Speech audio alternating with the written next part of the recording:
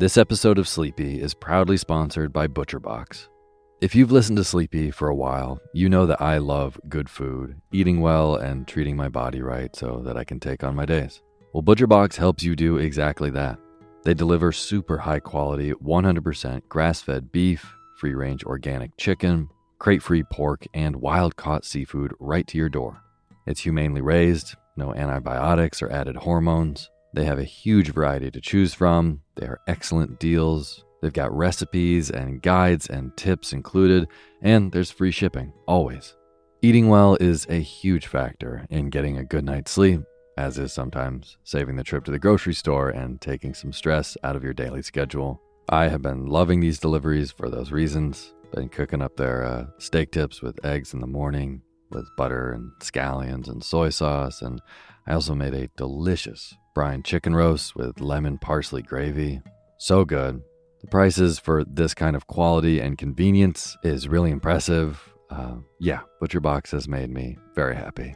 So sign up at butcherbox.com/sleepy and get our special deal. ButcherBox is offering our listeners a free for a year offer, plus an additional $20 off. Choose salmon, chicken breast, or steak tips free in every order for a year. Sign up today at butcherbox.com/sleepy and use code SLEEPY to choose your free for a year offer. Plus, get $20 off your first order. butcherbox.com/sleepy. Eat well, sleep well.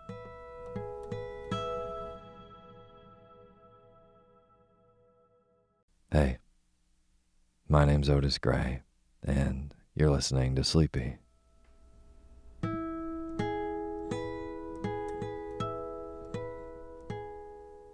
Podcast where I read old books to help you get to sleep, and a proud member of the Airwave Podcast Network. I have got a wonderful, snoozy bedtime story for you tonight. But before we get to tonight's reading, I just want to thank all of our patrons on patreon.com. Olivia Wachowski, Braxton Walden, Danielle DeLong, Graham Winters, Catherine Finelli, and Tasha Neal. Thank you all so much for donating and being a part of making this show. And for any of you who don't know, all the names that I just read are brand new patrons on patreon.com, which is this awesome site where you can go on and support creators of the work that you like. So if the Sleepy Podcast has maybe helped you get a better night's sleep and wake up more refreshed the next day, then consider going to patreon.com/sleepyradio and donating even $1 a month. It goes a really long way. $5 a month gets you access to a special Patreon poetry feed where you get access to exclusive poetry readings that are only for patron donors of $5 or more. So again, if you'd like to be a part of making this show by donating a little bit each month, you can go to patreon.com/sleepyradio. And of course, as soon as you donate, I'll read your name in the opening credits of the next show. Thank you. And as always, the music that you're hearing is by my good friend James Lepkowski, and the cover art for Sleepy is by Gracie Cannon. Well, Happy New Year, everybody. Happy 2020. I'm probably not alone in welcoming this new year, this new decade, with open arms. I know it's pretty cliche at the beginning of the year to, feel that need to turn a new leaf and make changes that you had been wanting to change for a long time. And, the whole idea of resolutions, kind of cliche, but I love that feeling of, even for a moment, feeling like you have kind of a blank slate, like you can do anything you want for this entire year. Weirdly enough, that's how I've always felt about Mondays. I know many people hate Mondays, but I've always liked Mondays. It just feels like you have a whole week ahead of you that you can do exactly how you want. Well, anyways, 2020 for me is going to be a pretty big year. And on this trip that I'm on, currently recording from the streets of New Orleans, it's definitely going to be a year where I continue to figure out exactly what I want and what makes me happy while I continue doing radio production and traveling and writing. And in a ways, it feels like I've kind of, stripped myself of everything, gave up a place of comfort. I left behind some really great friends in order to go on this trip, so I can explore. And it feels like when all those things are gone, those means of comfort, who are you and what are you? I know that sounds pretty existential, but it's actually really exciting for me at the moment, and it feels like I'm going back to the beginning. And I love it. And in the spirit of going back to the beginning, I figured we would return to not only one of my favorite books and movies from when I was a kid, but also one of the very first episodes of Sleepy, which is The Wind in the Willows. This book by Kenneth Grahame has such a special place in my memory. It really is such a fantastic book to read to your kids. The characters, the writing, the feeling of it. And then the animated movie is one of the most special movies that I have to recollection, maybe just because it was one of the VHSs that my brother and I had on rotation when we were kids, but it really is very special. And when I first started Sleepy, I knew that was one of the books that I wanted to start off with. We've actually read Wind in the Willows twice when we first started Sleepy. I did kind of a part 1 and a part 2. And tonight, for 2020, we are going to pick up where we left off on chapter 6, which is all about Toad. I really do hope you fall asleep to this book, but I also really hope that you go out and you buy this book and you read it for real, all the way through. It will not take you long, I promise. It's hard to put down, and it really is such a fantastic book, whether you're 5 years old or you're 85 years old. So, as we march forth into this brand new decade, I really hope that I can keep giving you the good sleep that you're going to need to conquer the world the next day with books just like this one, The Wind in the Willows by Kenneth Grahame. So, enough of me yapping. Happy New Year. And now is the time for you to fluff up your pillow just how you like it. Feel yourself melt into your bed. Get real comfortable. Close your eyes and let me read to you.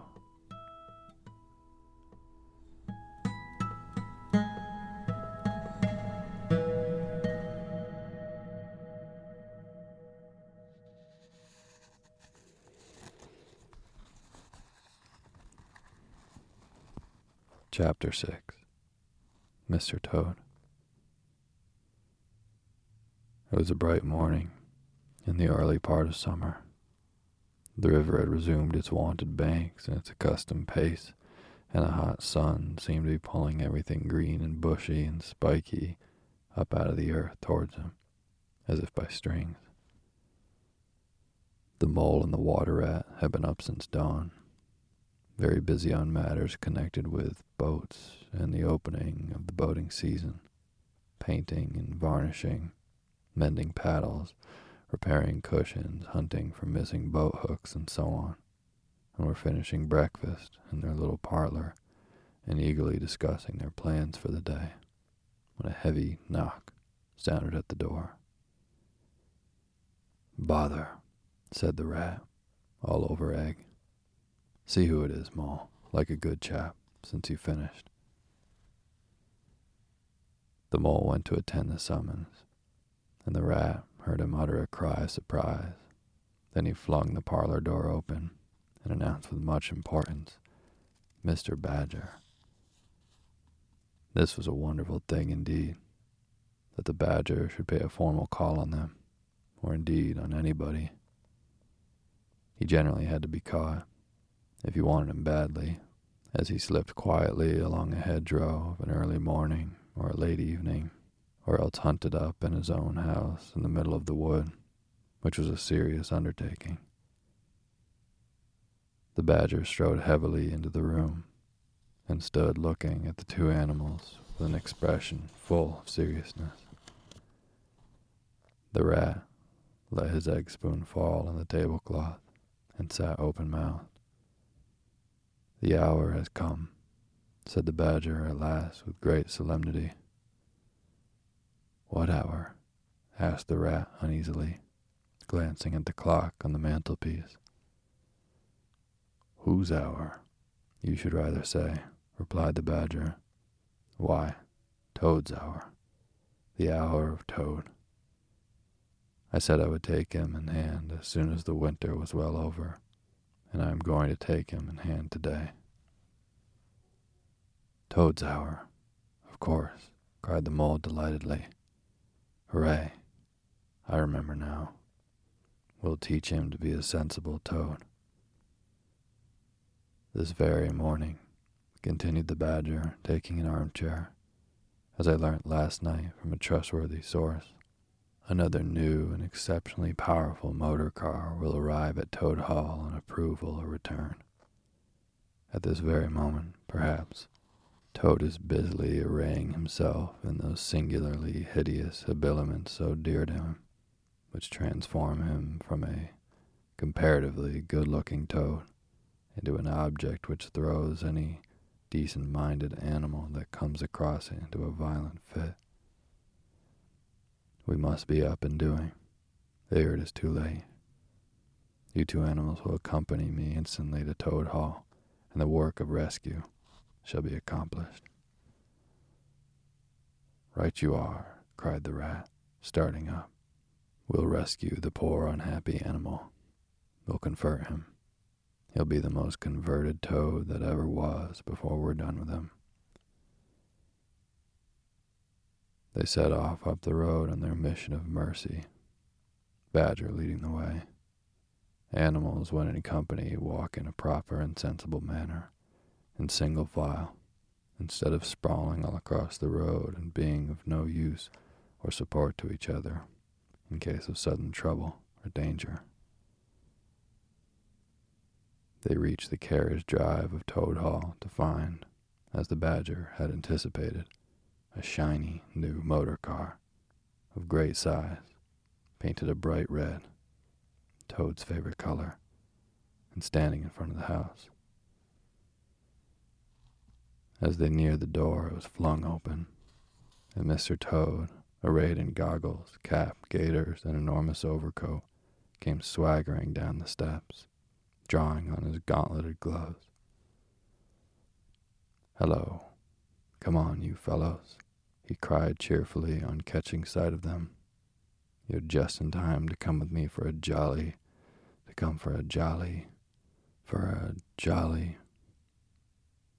His hearty accents faltered and fell away as he noticed the stern, unbending look on the countenances of his silent friends, and his invitation remained unfinished. The badger strode up to the steps. "Take him aside," he said sternly to his companions. Then, as Toad was hustled through the door, struggling and protesting, he turned to the chauffeur in charge of the new motor car. "I'm afraid he won't be wanted today," he said. "Mr. Toad has changed his mind. He will not require the car. Please understand that this is final. You needn't wait." Then he followed the others inside and shut the door. "Now then," he said to the toad, when the four of them stood together in the hall. "First of all, take those ridiculous things off." "Shan't," replied Toad, with great spirit. "What is the meaning of this gross outrage? I demand an instant explanation." "Take them off him, then, you two," ordered the Badger briefly. They had to lay Toad out on the floor, kicking and calling all sorts of names before they could get to work properly. Then the rat sat on him, and the mole got his motor gloves off him, bit by bit, and they stood him up on his legs again. A good deal of his blustering spirit seemed to have evaporated with the removal of his fine panoply. Now that he was merely Toad, and no longer the terror of the highway, he giggled feebly and looked from one to the other appealingly, seeming quite to understand the situation. "You knew it must come to this, sooner or later, Toad," the Badger explained severely. "You've disregarded all the warnings we've given you, and you've gone on, squandering the money your father left you, and you're getting us animals a bad name in the district by your furious driving and your smashes and your rows with the police. Independence is all very well, but we animals must never allow our friends to make fools of themselves beyond a certain limit, and that limit you've reached. Now you're a good fellow, in many respects, and I don't want to be too hard on you. I'll make one more effort to bring you to reason. You will come with me into the smoking room, and there you will hear some facts about yourself, and we'll see whether you come out of that room the same Toad that you went in." He took Toad firmly by the arm, led him into the smoking room, and closed the door behind him. "That's no good," said the rat contemptuously. "Talking to Toad'll never cure him. He'll say anything." They made themselves comfortable in armchairs and waited patiently. Through the closed door, they could just hear the long, continuous drone of Badger's voice, rising and falling in waves of oratory, and presently they noticed that the sermon began to be punctuated at intervals by long-drawn sobs, evidently proceeding from the bosom of Toad, who was a soft-hearted and affectionate fellow, very easily converted for the time being to any point of view. After some 3/4 of an hour, the door opened, and the Badger reappeared, solemnly leading by the paw a very limp and dejected Toad. His skin hung baggily about him, his legs wobbled, and his cheeks were furrowed by the tears so plentifully called forth by the Badger's moving discourse. "Sit down here, Toad," said the Badger kindly, pointing to a chair. "My friends," he went on, "I am pleased to inform you that Toad has at last seen the error of his ways. He is truly sorry for his misguided conduct in the past, and he has undertaken to give up motor cars entirely and forever. I have his solemn promise to that effect." "That is very good news," said the mole gravely. "Very good news indeed," observed the rat dubiously. If only. He was looking very hard at Toad as he said this, and could not help thinking he perceived something vaguely resembling a twinkle in that animal's still sorrowful eye. "There's only one more thing to be done," continued the gratified Badger. "Toad, I want you solemnly to repeat, before your friends here, what you fully admitted to me in the smoking room just now. First, you are sorry for what you've done, and you see the folly of it all. There was a long, long pause. Toad looked desperately this way and that, while the other animals waited in grave silence. At last he spoke. "No," he said a little sullenly, but stoutly. "I'm not sorry. And it wasn't folly at all. It was simply glorious." "What?" cried the badger, greatly scandalized. "You backsliding animal. Didn't you tell me just now in there?" "Oh, yes, yes. In there," said Toad impatiently. "I'd have said anything in there." "You're so eloquent, dear badger, and so moving, and so convincing, and put all your points so frightfully well. You can do what you like with me in there, and you know it. But I've been searching my mind since, and going over things in it, and I find that I'm not a bit sorry, or repentant really. So, it's no earthly good saying I am now, is it?" "Then you don't promise," said the badger, "never to touch a motor car again?" "Certainly not," replied Toad emphatically. "On the contrary, I faithfully promise that the very first motor car I see, poop, poop, off I go in it." "Told you so, didn't I?" observed the rat to the mole. "Very well, then," said the badger firmly, rising to his feet. "Since you won't yield to persuasion, we'll try what force can do. I feared it would come to this all along. You've often asked us three to come and stay with you, Toad, in this handsome house of yours. Well, now we're going to. When we've converted you to a proper point of view, we may quit, but not before. Take him upstairs, you two, and lock him up in his bedroom, while we arrange matters between ourselves." "It's for your own good, Toady, you know," said the rat kindly, as Toad, kicking and struggling, was hauled up the stairs by his two faithful friends.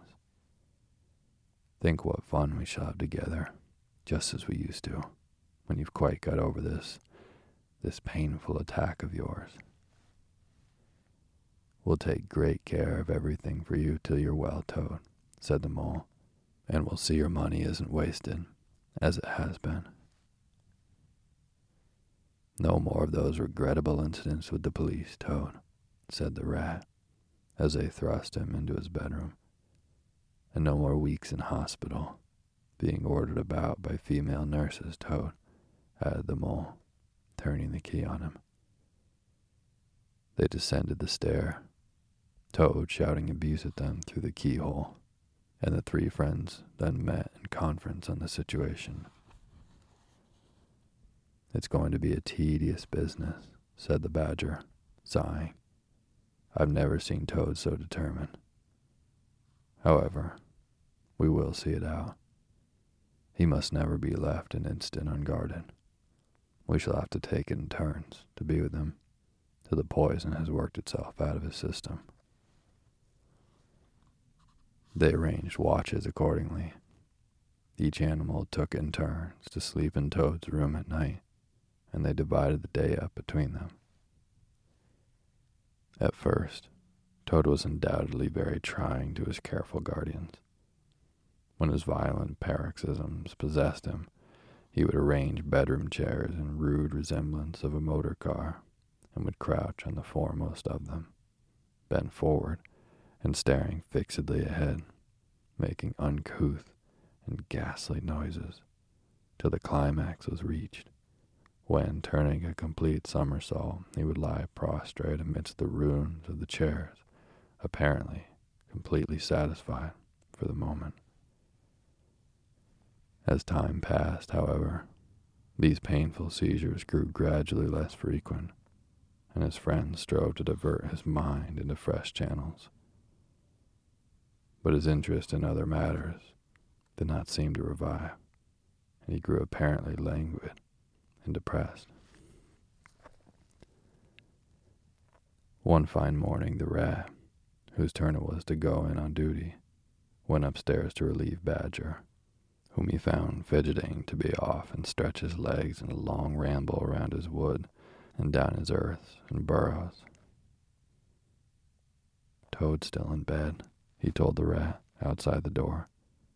Can't get much out of him, except, oh, leave him alone, he wants nothing. Perhaps he'll be better presently. It may pass off in time. Don't be unduly anxious, and so on. Now you look out, rat. When Toad's quiet and submissive and playing at being the hero of a Sunday school prize, then he's at his artfullest. There's sure to be something up. I know him. Well, now I must be off. How are you today, old chap? Inquired the rat cheerfully as he approached Toad's bedside. He had to wait some minutes for an answer.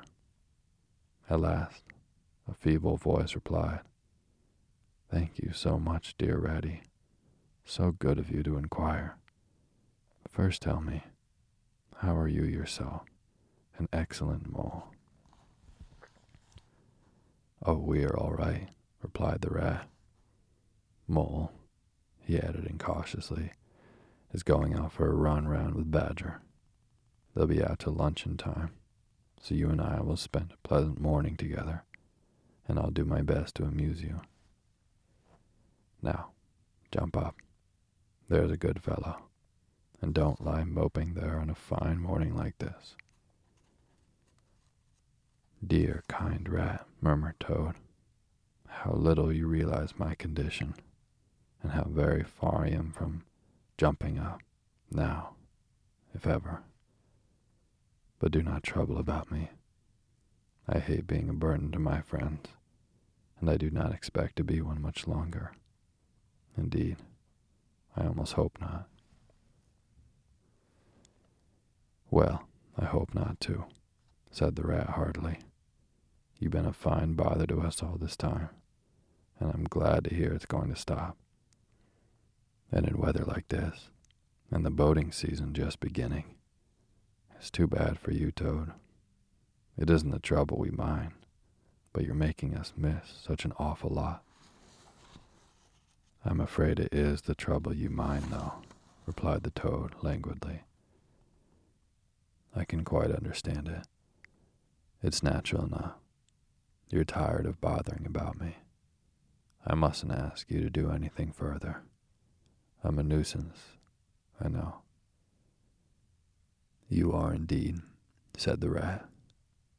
But I tell you, I'd take any trouble on earth for you, if only you'd be a sensible animal.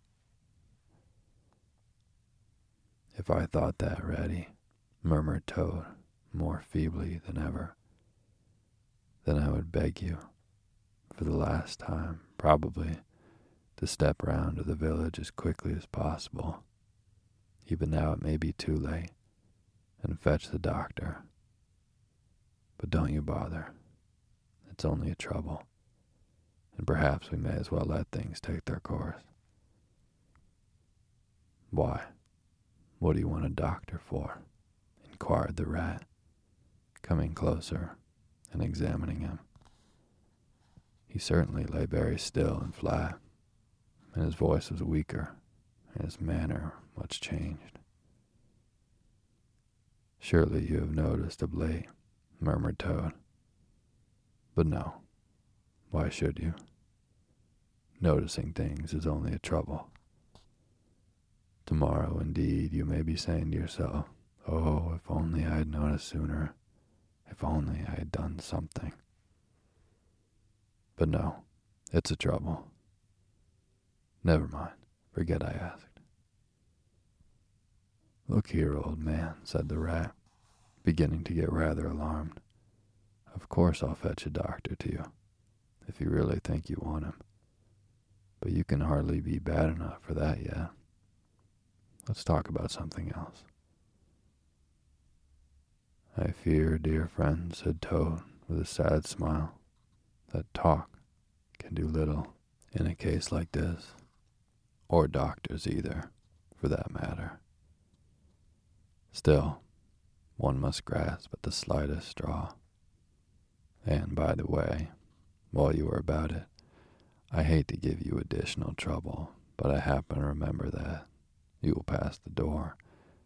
Would you mind at the same time asking the lawyer to step up? It would be a convenience to me. And there are moments, perhaps I should say, there is a moment, when one must face disagreeable tasks at whatever cost to exhausted nature. A lawyer? Oh, he must be really bad, the affrighted rat said to himself as he hurried from the room, not forgetting, however, to lock the door carefully behind him. Outside, he stopped to consider. The other two were far away, and he had no one to consult. It's best to be on the safe side, he said on reflection.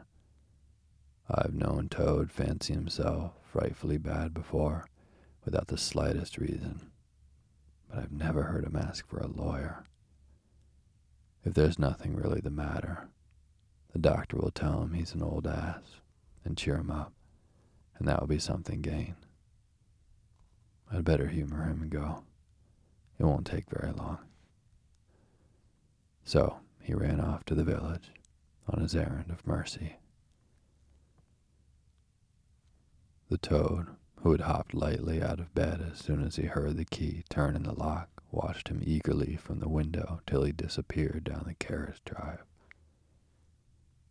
Then, laughing heartily, he dressed as quickly as possible in the smartest suit he could lay hands on at the moment, filled his pockets with cash, which he took from a small drawer in the dressing table, and next, knotting the sheets from his bed together and tying one end of the improvised rope round the central mullion of the handsome Tudor window, which formed such a feature of his bedroom, he scrambled out, slid lightly to the ground, and taking the opposite direction to the rat, marched off light-heartedly, whistling a merry tune. It was a gloomy luncheon for Rat when the badger and the mole at length returned, and he had to face them at the table with his pitiful and unconvincing story. The badger's caustic, not to say brutal, remarks may be imagined, and therefore passed over. But it was painful to be the rat, that even the mole, though he took his friend's side as far as possible, could not help but saying, "You've been a bit of a duffer this time, Ratty. Toad, too, of all animals." "He did it awfully well," said the crestfallen rat. "He did you awfully well," rejoined the badger hotly. "However, talking won't mend matters. He's got clear away for the time, that's certain. And the worst of it is, he'll be so conceited with what he'll think is his cleverness that he may commit any folly. One comfort is, we're free now, and needn't waste any more of our precious time doing sentry go. But we'd better continue to sleep at Toad Hall for a while longer.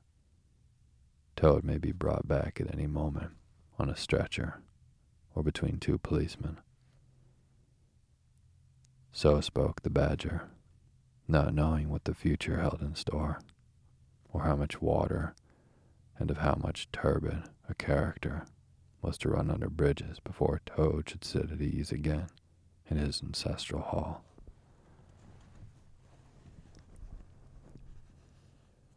Meanwhile, Toad, gay and irresponsible, was walking briskly along the high road, some miles from home. At first he had taken bypaths and crossed many fields, and changed his course several times, in case of pursuit. But now, feeling by this time safe from recapture, and the sun smiling brightly on him, and all nature joining in a chorus of approval to the song of self-praise that his own heart was singing to him, he almost danced along the road in his satisfaction and conceit. Smart piece of work, that, he remarked to himself, chuckling. Brain against brute force, and brain came out on the top, as it's bound to do. Poor old Ratty. My, won't he catch it when Badger gets back. A worthy fellow, Ratty, with many good qualities, but very little intelligence, and absolutely no education. I must take him in hand some day, and see if I can make something out of him. Filled full of conceited thoughts such as these, he strode along, his head in the air, till he reached a little town, where the sign of the Red Line, swinging across the road halfway down the main street, reminded him that he had not breakfasted that day, and that he was exceedingly hungry after his long walk. He marched into the inn, ordered the best luncheon that could be provided at so short a notice, and sat down to eat in the coffee room. He was about halfway through his meal when an only too familiar sound, approaching down the street, made him start and fell a trembling all over. The poop, poop, drew nearer and nearer. The car could be heard to turn into the inn yard and come to a stop, and Toad had to hold on to the leg of the table to conceal his overmastering emotion. Presently the party entered the coffee room, hungry, talkative and gay, voluble on their experiences of the morning and the merits of the chariot that had brought them along so well. Toad listened eagerly, all ears for a time. At last he could stand it no longer. He slipped out of the room quietly, paid his bill at the bar, and as soon as he got outside, sauntered round quietly to the inn yard.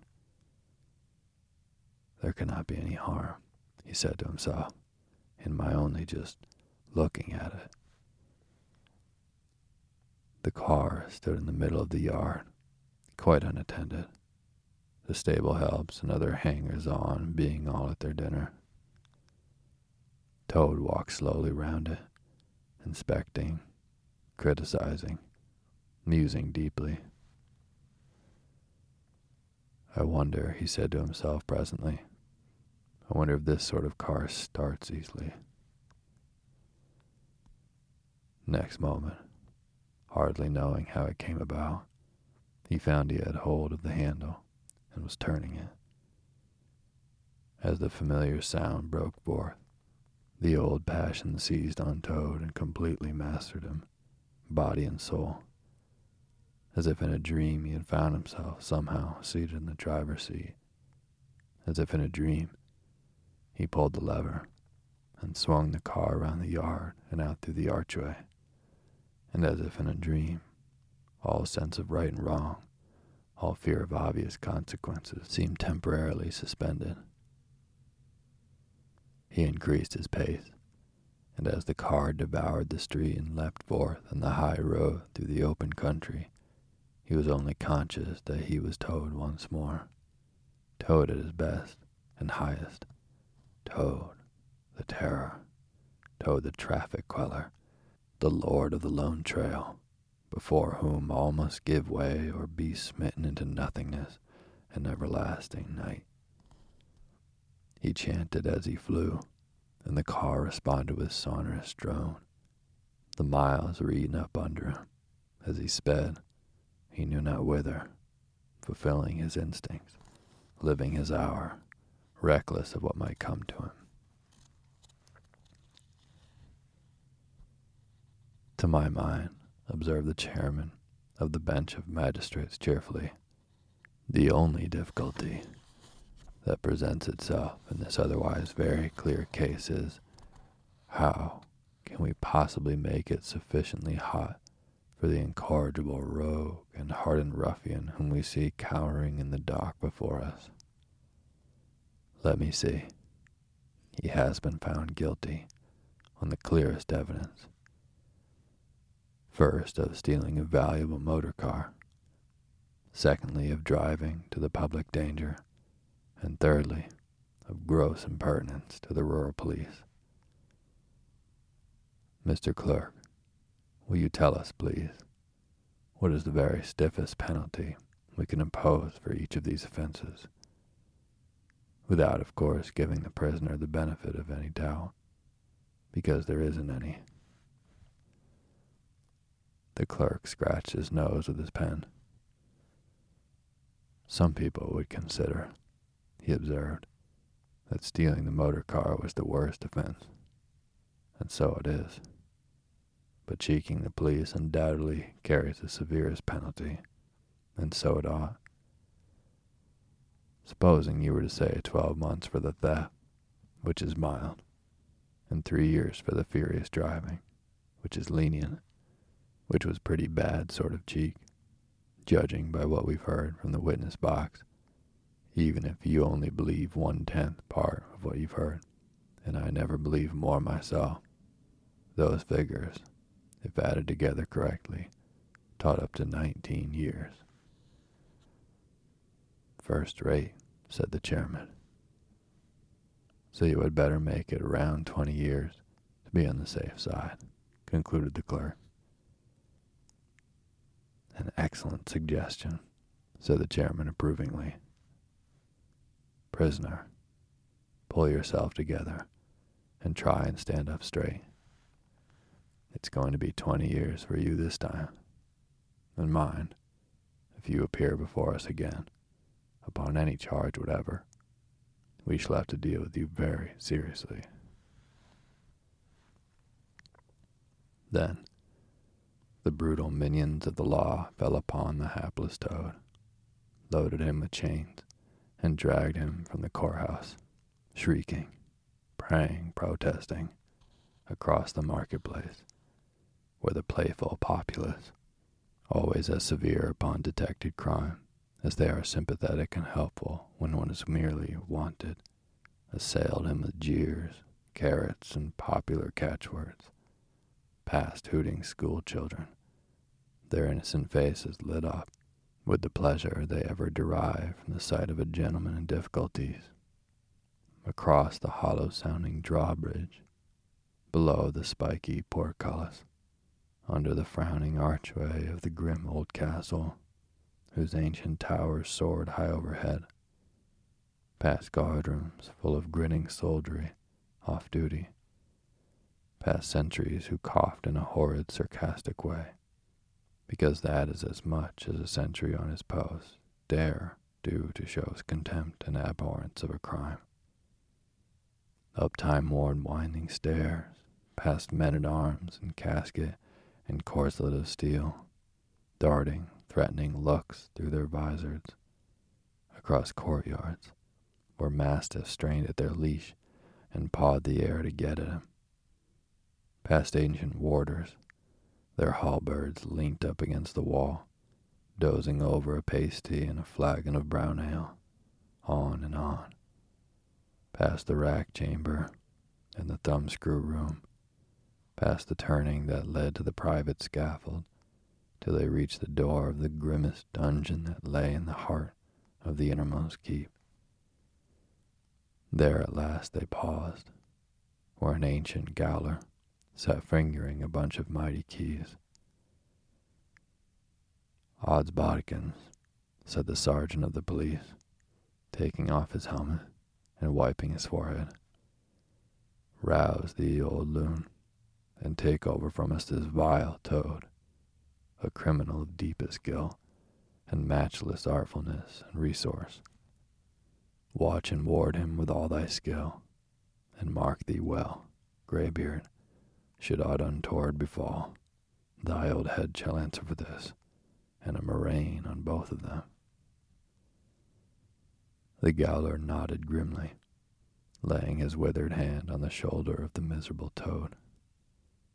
The rusty key creaked in the lock, the great door clanged behind them, and Toad was a helpless prisoner in the remotest dungeon of the best guarded keep of the stoutest castle in all the length and breadth of merry England.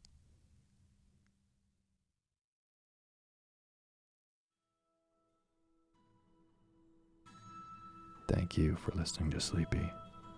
Good night.